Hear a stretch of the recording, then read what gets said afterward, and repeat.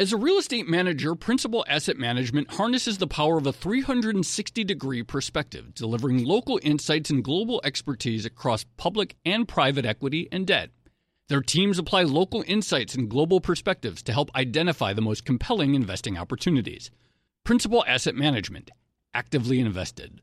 Learn more at principalam.com.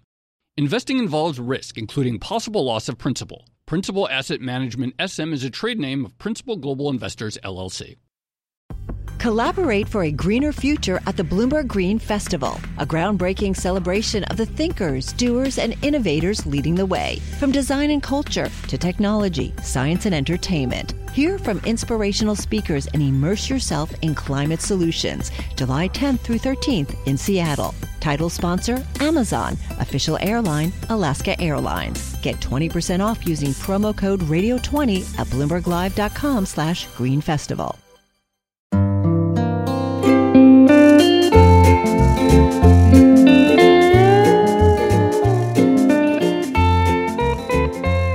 Hello, and welcome to another episode of the Odd Lots podcast. I'm Joe Weisenthal. And I'm Tracy Alloway. Tracy, we recently did that episode down in Austin with Jigar Shah of the Department of Energy, and he said a bunch of interesting things about nuclear. I mean, we talked about a lot of stuff related to electrification, decarbonization, but I think both of us found the nuclear comments to be particularly interesting. Well, absolutely. So there were a couple things to pull out there. On the one hand, he sounded positive in the sense that maybe nuclear is getting more traction than it has previously. You have these new types of was it small modular reactors, SMRs, right, which he described as neither small nor modular.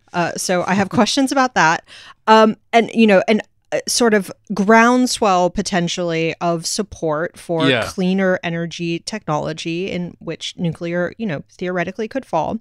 But on the other hand, he also described these long-running structural roadblocks to nuclear, at least in the U.S. So this idea that there isn't really a nuclear industry, there are utilities that might own nuclear plants, but no one's really pushing for it.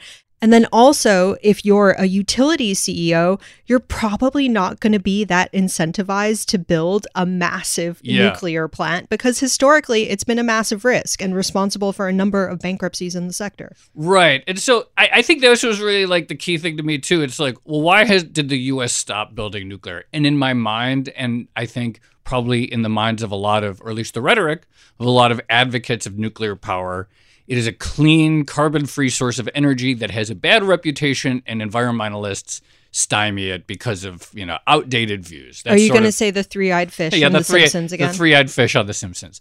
His view is actually, that's not the story, that as you say, that, because of historical cost overruns, there's real financial risk in financing these.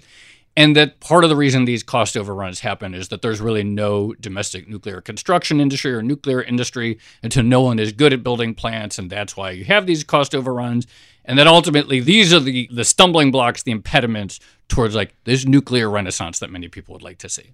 Yeah, it's kind of this muscle memory effect. Yeah. Mm-hmm. For some reason, it reminds me of the lumber industry post 2007, 2008, where no one wanted to have overcapacity anymore. Yeah. So they just became incredibly lean. And then when we did need more lumber in 2020, we didn't have enough capacity. So it kind of feels like that. It feels like everyone's been so scarred by the experience in the 70s, the 80s, the 90s, that it's hard to kind of get people within the industry excited about it again. Absolutely. So we wanted to follow up and actually explore some of these themes.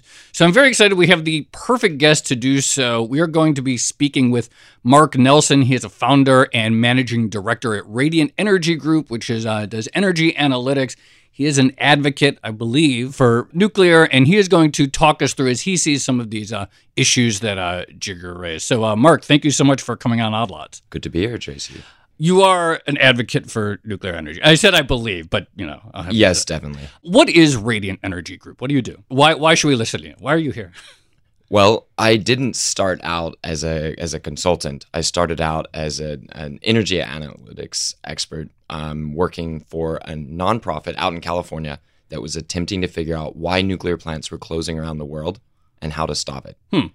So I was working with Michael Schellenberger at Environmental Progress, where there'd been a sudden growth in environmentalists turning towards nuclear in the Bay Area of California, practically where they first turned against nuclear energy back in the 60s. And the thinking was, on one hand, if you developed an academic basis and a scientific basis for understanding nuclear energy properly, people and other environmentalists would come around. On the other hand, there was a crisis. There was a fire in the house, which was nuclear reactors were being closed around the world. We're not talking about nuclear reactors that people were proposing and needing to find financing for. These were nuclear reactors where the hard part was already done. They were constructed, they were making super cheap, reliable, carbon-free electricity, and they were being shut down all over the world. So at Environmental Progress, we needed to figure out how to stop that. And the first step was figuring out what was going on. And so I came in as a nuclear engineer to do that. I'll take the bait. What was going on? Why were all these reactors shutting down? Because I imagine on the one hand, maybe you had environmental pushback, but on the other hand, we have heard a lot of stuff about how difficult some of these are to finance, to maintain, things like that. The broadest possible thing I could say is there was not enough appreciation for nuclear reactors. If we needed to break it up, though, some places in the world, like the United States, had extremely cheap natural gas and had installed governing systems for electricity that used extremely temporary, cheap fossil fuels as an excuse to shut down nuclear reactors that could last for another 30, 40, 50, 60 years. And that's really stupid. Those electricity markets are some of the worst things we've ever done to our infrastructure, but they were in place and they were leading to a wave of retirements. Do you mean that the competition from even cheaper electricity was like that electricity from fossil fuels was even easier and cheaper compared to nuclear, and so the preference was for that at the time? It's simply wrong to say that it was cheaper electricity. It was one aspect of the total electricity system that was cheaper on the margin at that moment, at those times, and sometimes wasn't even cheaper. You just had natural gas folks that were willing to take a temporary loss to drive nuclear plants out of business. Oh, so like a market share fight. Yeah, basically. Okay. There was a market share fight. There wasn't as much growth for electricity demand.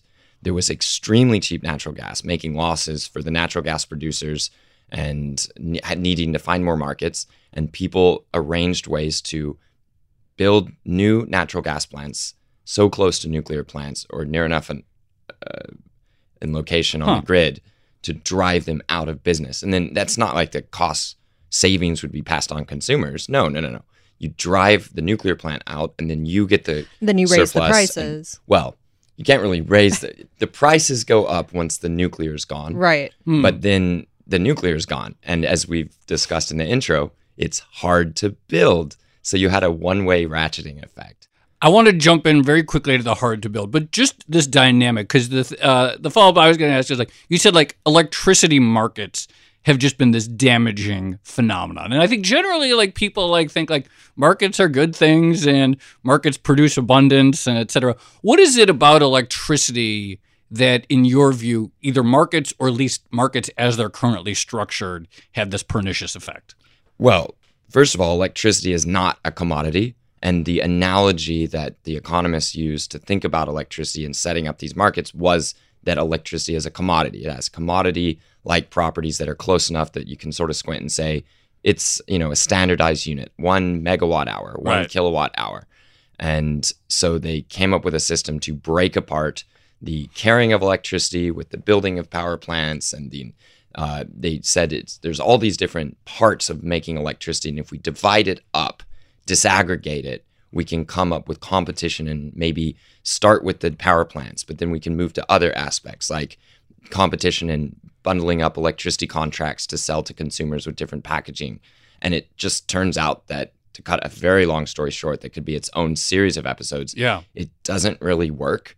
And it leads to either enormous risk taking that ends with massive market failure, like we saw briefly in Texas, and we're seeing in other places that have instituted markets, or the market manager, the market system, ends up taking on both the attributes and many of the criticisms of the old utility system that it was supposed to break up. I can tell this is already going to be one of those episodes that leads to like 5 more other episodes. But just going back to something you said, I think you mentioned nuclear is hard to build. And Jigar Shah might very politely disagree with you, because in our conversation with him, he was talking about how there is this perception that like, oh, it's so difficult to build these things. But actually, his point was, we've built them before, you know, we've done it. A lot of our technology has been exported to other places in the world where they're building them. Is it that hard to build a nuclear plant? Yes. So I visit construction sites and nuclear plants around the world. I mean, this is something that I thought was going to be the main problem. We just don't know how to build nuclear plants. And sure enough, it is quite hard. Here's what I'd say about nuclear plants. They're premium energy, and they take your best people to build, and they take your best effort, and they need to be done right because they are that difficult. I mean, I've been to nuclear sites. So, for example, the biggest construction site in Europe is a massive 2-reactor nuclear plant on the west coast of southern England. And that site, you cannot possibly go there and think nuclear is easy. No, some of the best people in the country, the best contractors, the best engineers, the best managers are over there, and they're going to be working for a decade on that massive nuclear plant. And then it's going to provide the best electricity service in the country. Like, it's going to be extraordinary, okay? But it is really hard to build. The argument maybe he was making was, well, compared to the immense factories that go into the supply chain for solar and wind, right? It's not that hard. But actually what we're seeing is, say, offshore wind is extremely hard too. Right. So is this a comparison question, or is this a contrast? It's funny you say that, but we got to do an offshore wind episode at some point too, because every article I read just looks like that industry on many levels is a total mess. But setting that aside, I wonder if maybe like the question of like hard or difficult,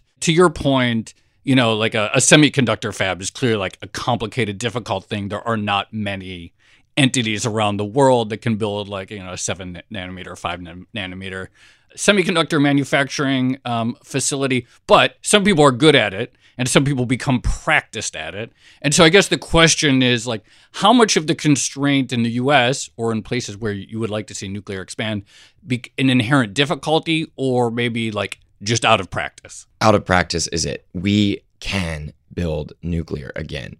I mean, look. Because we did it a bunch like 50 years ago, right? The cost estimates that we're seeing for offshore wind, Joe, are about the same as the extreme blowout over budget catastrophe that is Vogtle in Georgia. So think about this. The wind that supposedly we're going to build and it's going to go well and it's going to be on time and on budget, if that happens, it will be at a cost per delivered megawatt hour that is about the same as Vogtle in Georgia, depending on what you assume with interest rates and assuming they build the wind on time. But Vogtle wasn't supposed to be that expensive, and it provides a constant electricity supply that makes the rest of the electricity system work even better, which is not quite the case for the offshore wind. So the offshore wind, even being expensive, even after you pay for it, is going to be part of a more expensive electricity service overall. So I guess the question I ask is, Vogtle was very hard to do. It continues to be difficult to finish. It will be extremely valuable. It will be valuable for 100 years or more. Should we not do it again because it was hard? I think we have to admit that nuclear is hard, but unlike many hard things, this is worth doing.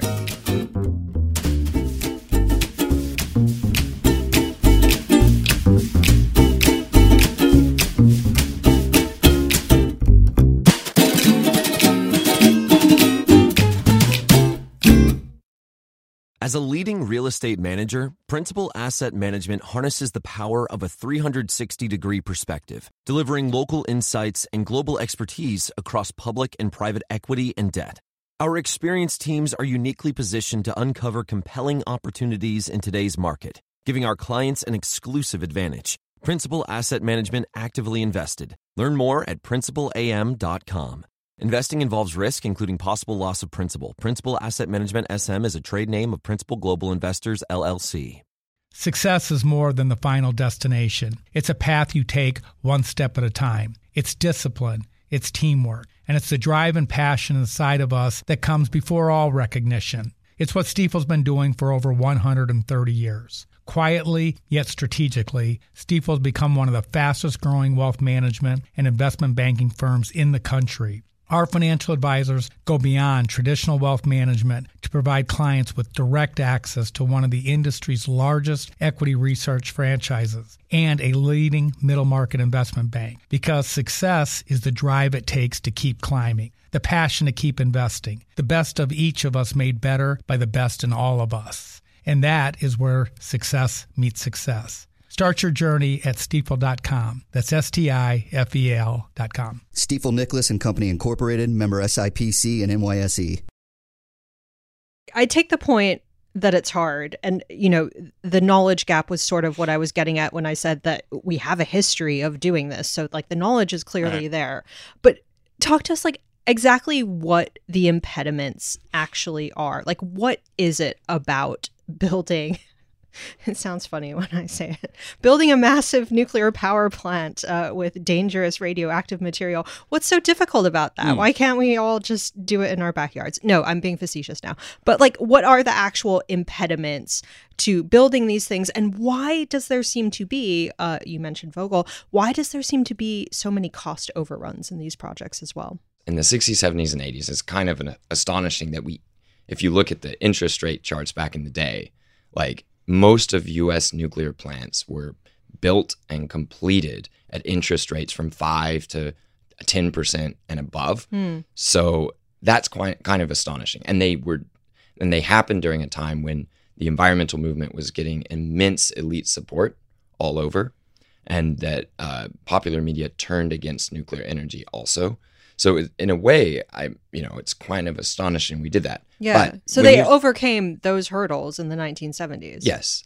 And they had to overcome the hurdles of the earliest plants that were built quickly and cheaply did not apparently make money for the builders. That's a problem if you're going to keep building. In other words, it had call it the offshore wind problem, where the projects seem to be excellent from a sort of technological perspective or from an administrator's eye view. But if the people building them are burning through capital and not making profit in order to make these cheap things, that's not sustainable. Right. This is kind of the CEO point where a bunch of CEOs have surveyed previous nuclear projects, seen that they've been massive, financial drains on finances, I guess, and then thought, maybe not. But Tracy, that brings us to possibly the central paradox of this episode of Odd Lots, which is there is nothing more valuable in the energy world than an existing, already built nuclear plant of traditional design. So as an example of one that I heard recently, let's take Tennessee Valley Authority had one of the all-time messes on their hands with Finnish nuclear plants when their Browns Ferry plant had one of the most famous fires that we have to learn about in not just nuclear engineering school, but all engineers or many engineers I know learn about the Browns Ferry fire as an example of all sorts of things not to do. So this is 3 large reactors that are finally working well after decades of tinkering. And together, they make about, let's say, 5 to 6 million people's worth of electricity at $15 a megawatt hour. And they're going to be able to stay down near $15 to $20 a megawatt hour cost. That's the cost to TVA of generating electricity over the course of a year divided by the amount of power, right? Okay. $15 a megawatt hour. And they're going to be able to do that decade after decade after decade. At this point, it's not clear what would actually cause these reactors to shut down.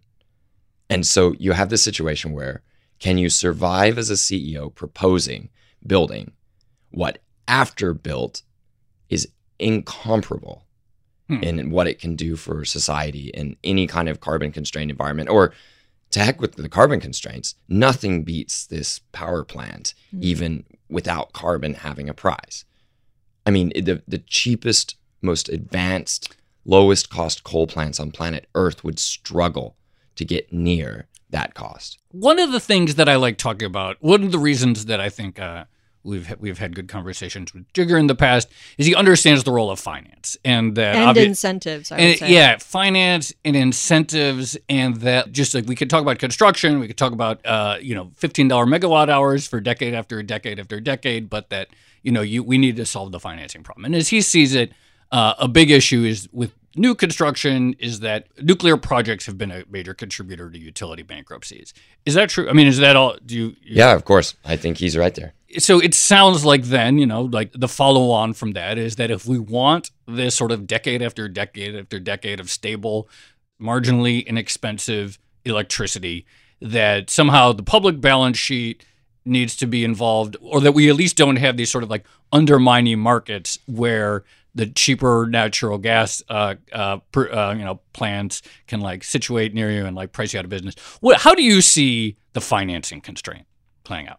Well, let me dance overseas for just a second and say that we have an interesting comparison in countries that either, like China, are building a bunch of nuclear at a low cost, or like France, have decided they need to, but are doing it very expensively and are having a ton of struggles doing almost anything in nuclear.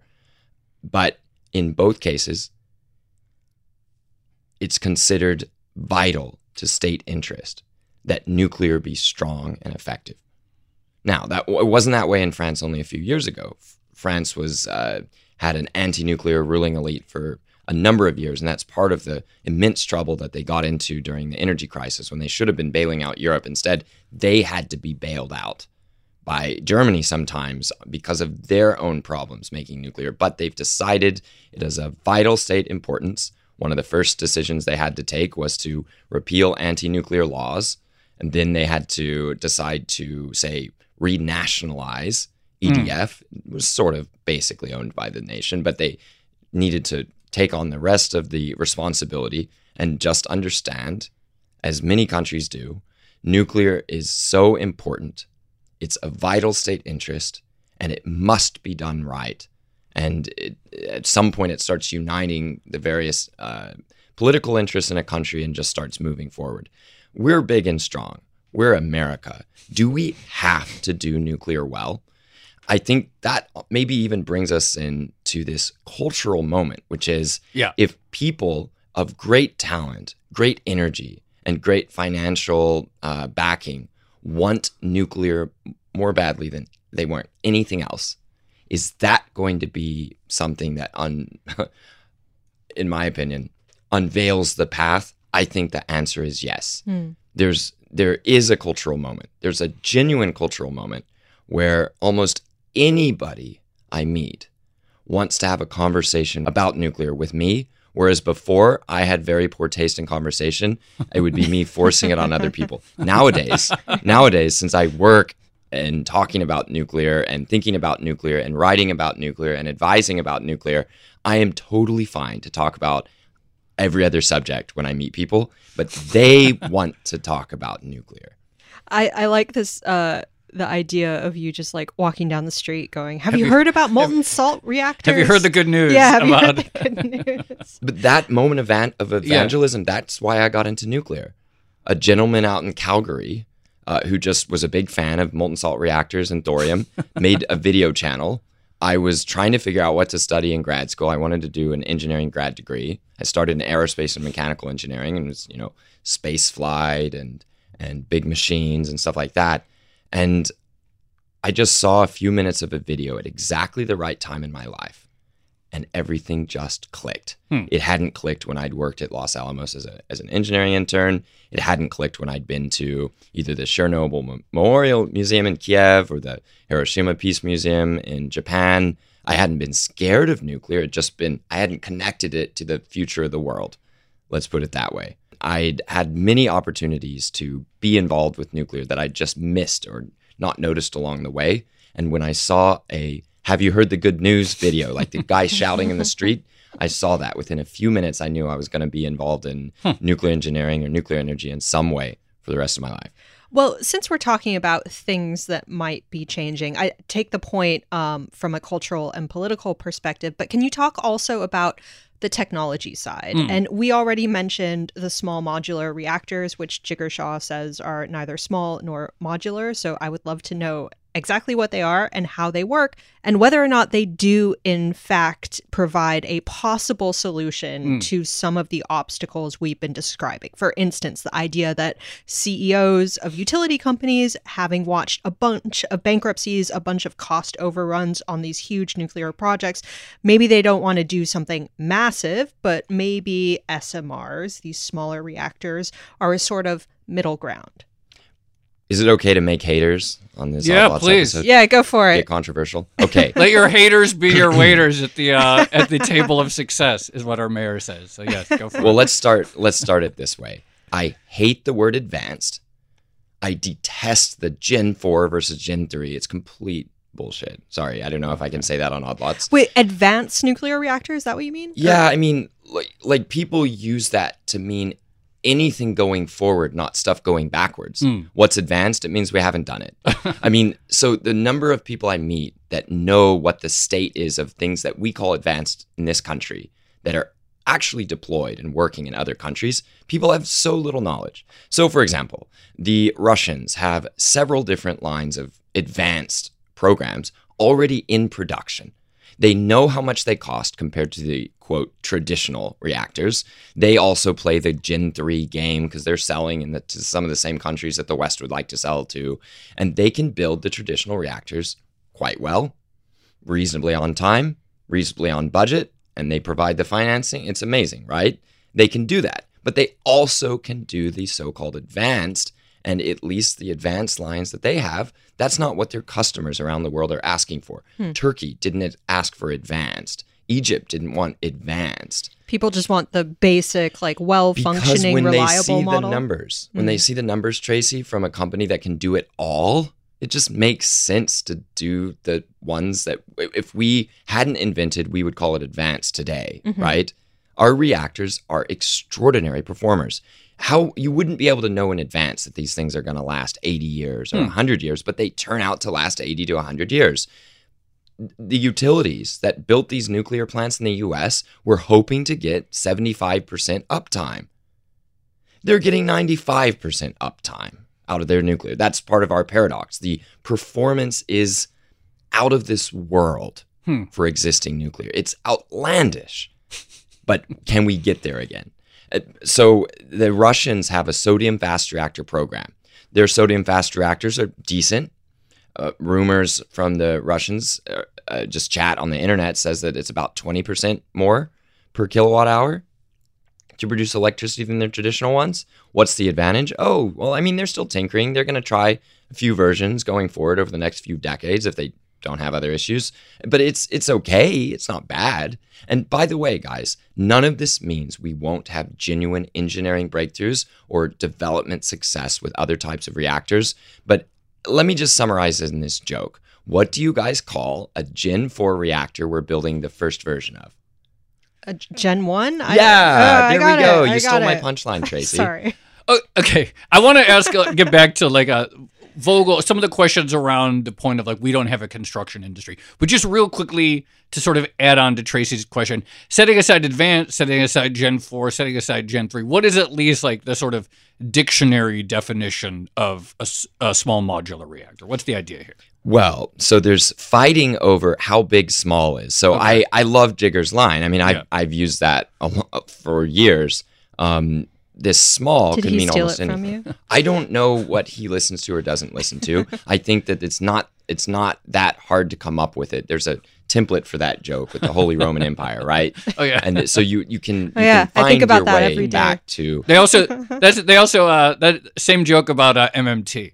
MMT. It's neither modern nor modern. It's all version or a theory. Yeah, whatever, something like that, or a theory. Okay, so the normal definition is small means anything smaller than, say, 300, 500, 600. There's a battle. It's typically whatever size your reactor is, you're in whatever the good term is. Whatever your reactor is that you're proposing, especially if you've never built it before, that's what makes it advanced and small or modular or whatever. Just to give you an example here. In the 90s, in Japan, one of these big reactors called an ABWR, Advanced Boiling Water Reactor. There's the A for advanced, right? So we've been using advanced for almost my entire life. The Japanese built one of these reactors with GE in 3 years, from first concrete all the way to first reactions in the core, 4 years to get it to full commercialization. And this was a 1,300 megawatt reactor, so enough for, say, 1 million people in an energy-hungry, rich country, right? And they built it in 48 months, from first concrete to commercial operation. And I asked one of the engineers who'd been a young man working on that project. I met him. He's working on new reactors for GE. And I said, how'd you guys do this? And he said, well, it was modular. And I said, that's nice. Then why'd you change the design afterwards? And he said, to simplify it. They haven't built another reactor since. Do you see where I'm trying to get at? I think that we got this advanced language and this Gen 4 thinking because you had a bunch of well-meaning nerds who didn't want to face down the true roots of social anxiety about nuclear, which don't really have to do with the advanced or the generation. And actually, in my opinion, in my experience over talking to thousands of people at every level of society all over planet Earth for years now, it doesn't really have anything to do with the reactor at all. So you can't fix it with the reactor. If I find somebody on the street who says, oh, I didn't like nuclear, but now I kind of like these advanced new designs, or have you heard of molten salt thorium designs, or have you heard Bill Gates is making an advanced new reactor, I like that, I almost invariably find they either actually always liked nuclear, or they're totally fine with the non-advanced reactors now, and it's not the rebranding or the claimed new technology that may not exist yet. That's not it. It's that they either had a fundamental issue with nuclear and that got resolved, or they had no issue with nuclear all along and just want to sound like they're progressive and modern about it. I feel like there's a market opportunity, maybe for Elon Musk or someone like that, that's just like the boring, basic, reliable, cheap reactor company. We have at least one of the nuclear startups that's specifically trying to go in exactly that direction, both with engineering and marketing. Last Energy, Brett Kugelmas, a software engineer, sold a software company, asked advisors, what can I do to solve climate change? They said, young man, go nuclear. And so he started this sort of think tank in DC to try to understand why people didn't like nuclear and why the nuclear industry wasn't building. His direction was to come out with a zero frills, stripped down, small or even micro in some people's estimation, simple version of exactly what we're building today, like for our submarines or for the big reactors. It's the same standard type. I've been trying to avoid these technical words, but since I already talked about the advanced boiling water reactor, a PWR, pressurized water reactor, one of the early types that was developed and was so successful in its implementation, partly because of the strength and genius of the program director, Admiral Hyman Rickover, back in the late 40s and early 50s, but also just because it works really well as an engineering technology. It's like the 737 got into its shape, its configuration, with predecessor aircrafts, as in wing, certain size, 2 engines slung below the third chord of the wing, and it just kind of hit that shape. That shape just kind of works really well, and we keep getting 737s over and over and over. Well, that's kind of what it seems we got to with PWR in a time of extreme experimentation, where reactors around the world were going to every possible configuration, including a lot of the ones called advanced today. We made commercial versions of these back in the day, and it's just this type hit critical engineering and technological mass and just became standards.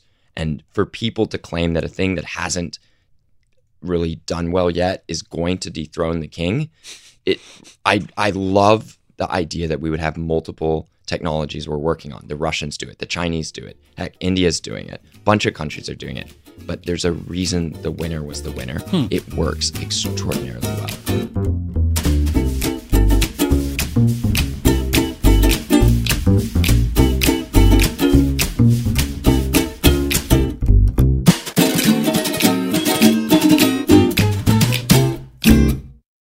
As a leading real estate manager, Principal Asset Management harnesses the power of a 360-degree perspective, delivering local insights and global expertise across public and private equity and debt.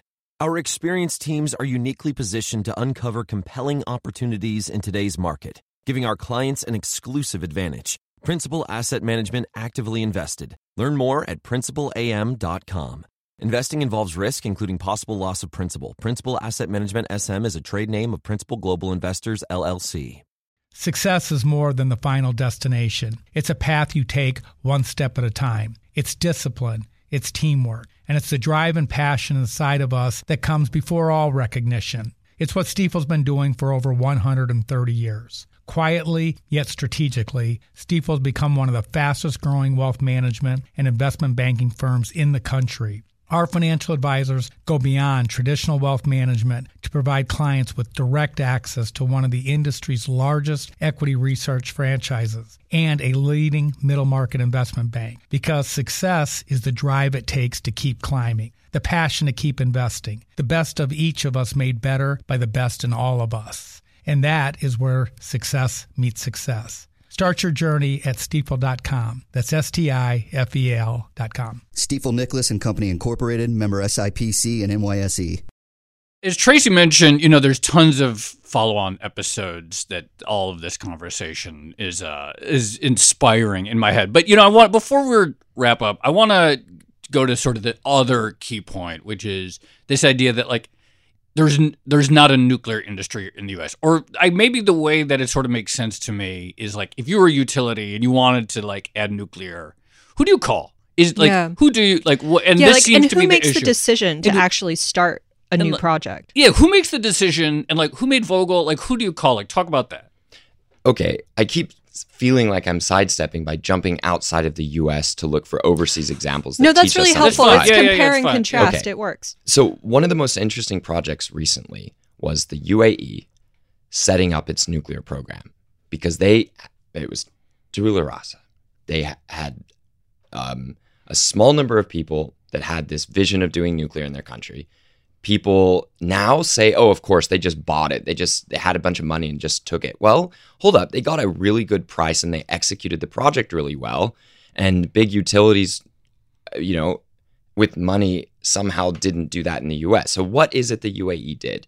They got an entire generation of people, a lot from the U.S., who had built nuclear programs, not just reactors, but entire programs before. I met a gentleman who was from Chicago, who as a young man, my age, makes me feel like a dumb baby in comparison. At my age, early 30s, he was helping direct nuclear construction for ComEd, the utility.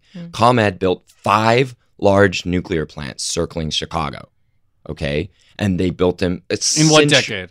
Well, in about a 15-year period. Okay. No, but when are we talking? Oh, sorry. From late 60s to... I guess early 80s. Okay, all right. Right? I mean, Jigar actually mentioned one of these 5 plants on his episode. I believe it was Byron nuclear plant, right? Oh yeah, that he grew up next to, I think. Yes. So what UAE did is they hired people who had been daily overseeing construction sites for the buying utility, and they said, "Come teach us how to do nuclear. We want to learn from you, and then build nuclear ourselves." And then they worked with a country that definitely has a nuclear industry, the Koreans, who had an American design, practically American English manual for the reactor, almost exactly the same as what they purchased from American nuclear companies back in the 80s to build out their fleet of standardized American designed, maybe Korean upgraded reactors.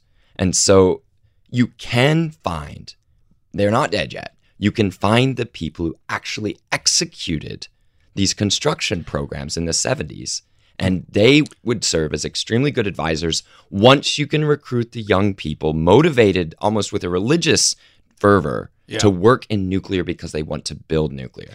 Wait, can I just ask? So some of the examples of countries that seem to be doing this relatively well, China, the UAE, Russia, even Korea to some extent, they have a history of a very outsized role of government financing in this type of construction. So, are they actually good analogies for the U.S. where we still seem to be, Jigar and his $400 billion worth of loans at the DOE notwithstanding, where we still seem to be hesitant about publicly financing this type of project? So I feel that there's a bunch of ideological directions people are pulled into when they come to nuclear in terms of how to execute it. What I'm excited about is people from every possible ideological stripe, except for, say, doomer degrowthers. Almost everyone else is coming to nuclear and seeing it in their own way. What's going to be the path for us to actually execute it? I think people keep commenting on the excellent DOE liftoff report. There's a reason why, because it's actually really good. And some of the ideas in that report do have a big role for government. And a number of the things in that report are actually happening. For example, it does seem likely that, say, for example, one of our big traditional large designs is going to be purchased and installed in other countries. That should hopefully keep the supply chain alive and keep the credibility of that design alive. In some way, we have most of the ingredients we need for a reignition. I think we're going to have a large traditional design be the winner. I think that design is going to be the winner after going, for example, at Vogtle, AP1000. Let's say AP1000, a big design, right? I think that has shown that once it actually gets built, it's extraordinary. China is returning to using that design when they could pick anything in the world to use their excellence in construction on. They keep electing to build that design in their own country. They don't owe us anything. They don't have to do it. They're choosing it because of its excellence once you know how to build it. And we will get some critical mass of government help, of private initiative, of talent coming in from all directions, of belief at the top of utilities that doing a big capital project right is still the way these big utilities outside of these electricity market regions increase their asset base. The continued outstanding performance of existing nuclear, and finally, a thing that could be its own 3, 4, 5 episode series, the lack of alternatives as the deep problems with anything but nuclear start to reveal themselves at nation scale. One small question, and I just want to sort of go back to the who builds it. Say, like, okay, it comes, there's the finance, let's say we solve the financing component.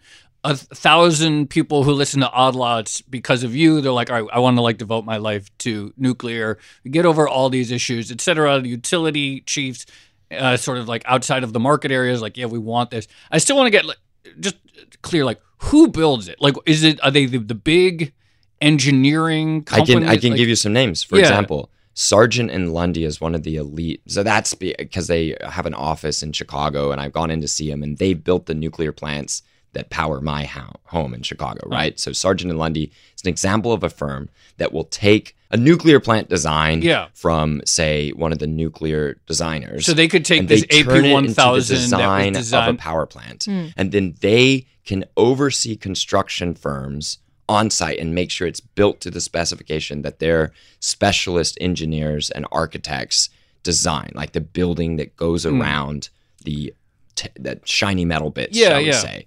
So that's an example of a firm involved in this. Got it. Bechtel is an example of a firm that's extremely famous, is the one you probably should have called in the beginning, but they were too expensive, so you call them in the end after the bankruptcies, right? So Bechtel is going to emerge from Vogtle in a pretty strong position to say, we know how to build AP1000s, for example. They may say, we can build anything. You can come to us with anything.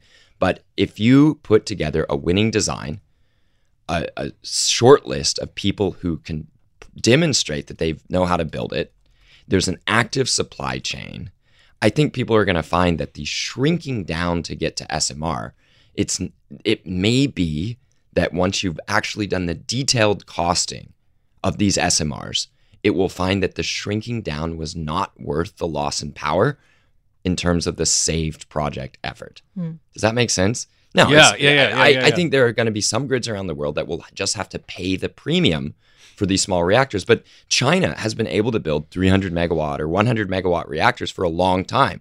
They're trying again at making a 100 megawatt design that they're calling an SMR, but they don't seem to be planning many of these when they could, again, build anything.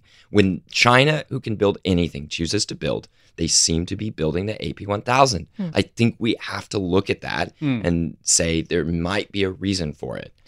So I have just one more question, sort of summing all of this up. You know, I came into the conversation thinking like, yes, attitudes towards nuclear are changing. And I kind of thought a big portion of that was on the technology side. So all these cool new things, maybe some stuff around the edges with like government support, the DOE loans program and things like that. Maybe it makes financing these things slightly more easier. But technology seemed to be the big factor to me. But you seem to be suggesting that actually we've had the most efficient technology for some time. It's just been ignored. But now people are sort of reverting back to it and looking at it with fresh eyes. I'll admit, I am working on a book on this, but as far as I can tell, at some point, humans were going to discover how to split the atom. At the point that we were modern enough to be human, at some point we were going to split the atom, and as far as we can tell so far, that's about as advanced as energy may get for quite some time. Even fusion is just a small difference. It's kind of the same levels of energy, the same amount of fuel. It's pretty much the same, just immensely difficult, right? So at some point, we're going to discover the ultimate energy. It happened to come in living memory. It led to an arms race that forever ended the idea that there was such a thing as absolute safety for anyone on Earth. So we had a long, multi-decade shared vision of the apocalypse that now, with the passage of that generation and the one after it, it's the vision of the apocalypse is breaking down. Some people don't think the world's going to really end. Some people think it's going to end in 10 years from climate change. Like the vision of how we die spreads from bioterror to climate change. It shares a crowded arena now, this nuclear holocaust. As that fear declines and we become nuclear natives, true nuclear natives as a species for the first generation or two now making decisions, now involved in finance, is the first native nuclear generation where we've always lived under the shadow of ICBMs. It wasn't something we had to adjust to. It was the constant of our lives. And honestly, the danger wasn't reduced at the end of the Cold War. I think that's now becoming more obvious, but it's not leading to a resurgence in nuclear fear. That was the fear that animated anti-nuclear energy, anti-nuclear waste. There's no real engineering argument for why nuclear energy is dangerous or nuclear waste is dangerous. That's has always been nonsense. Chernobyl was operated as a power plant for 14 years after one of the reactors blew up.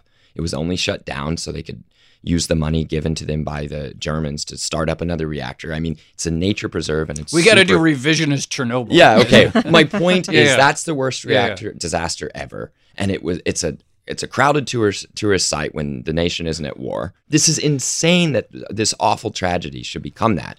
My point here is, though, nuclear energy is coming back because there's a secular decline in nuclear apocalypse fears. And as that gathers momentum and people find ways to express it through, nerding out about the technology or getting excited about the carbon benefits or whatever, it's because we're finally emerging as the first native nuclear global society. That's why. Mark Nelson of Radiant Energy, so great to have you on Odd Lots. Thanks. Hope to be back.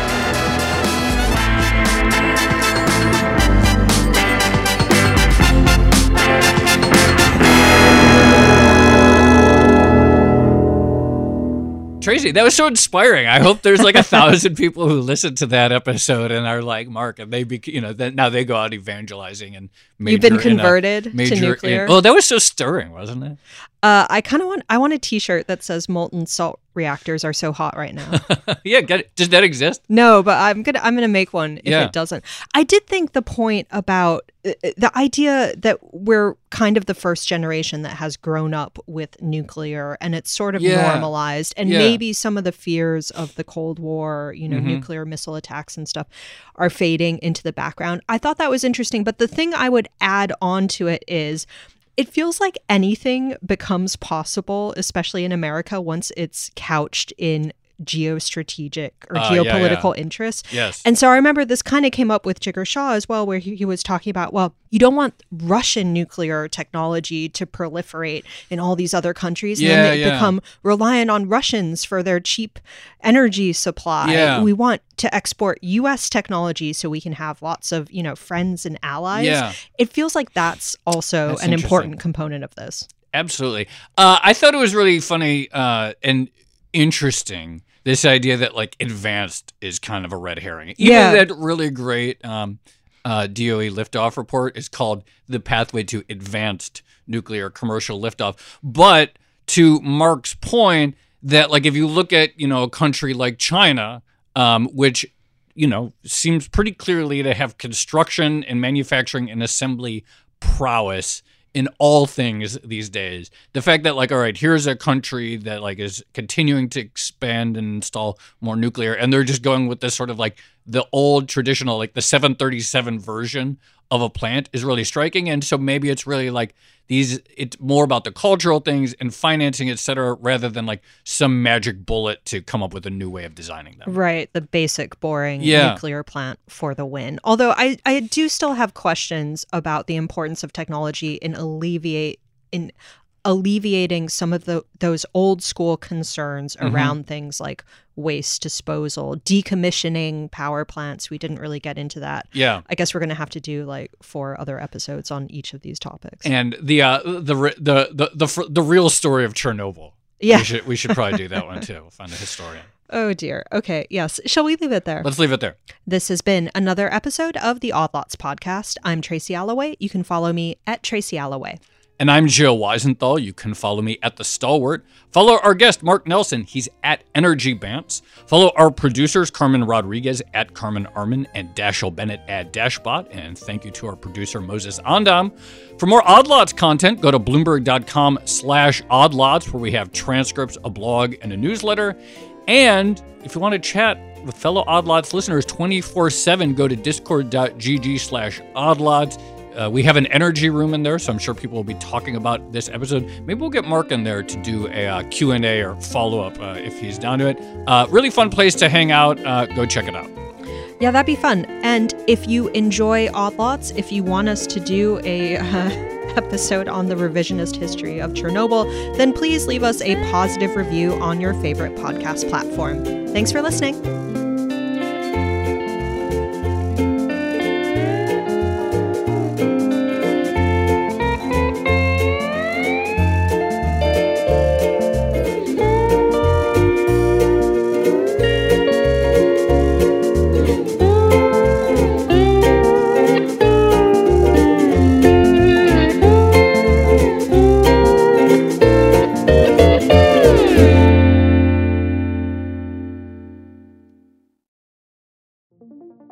What could you do if your data was working for you and not against you? With Bloomberg delivering enterprise data directly to your systems, you get easy access to the details you want, optimized for higher-level analysis, and financial data experts committed to helping you maximize your every move. Our data is made for more, so you can show the world what you're made of. Visit Bloomberg.com/enterprise data to learn more.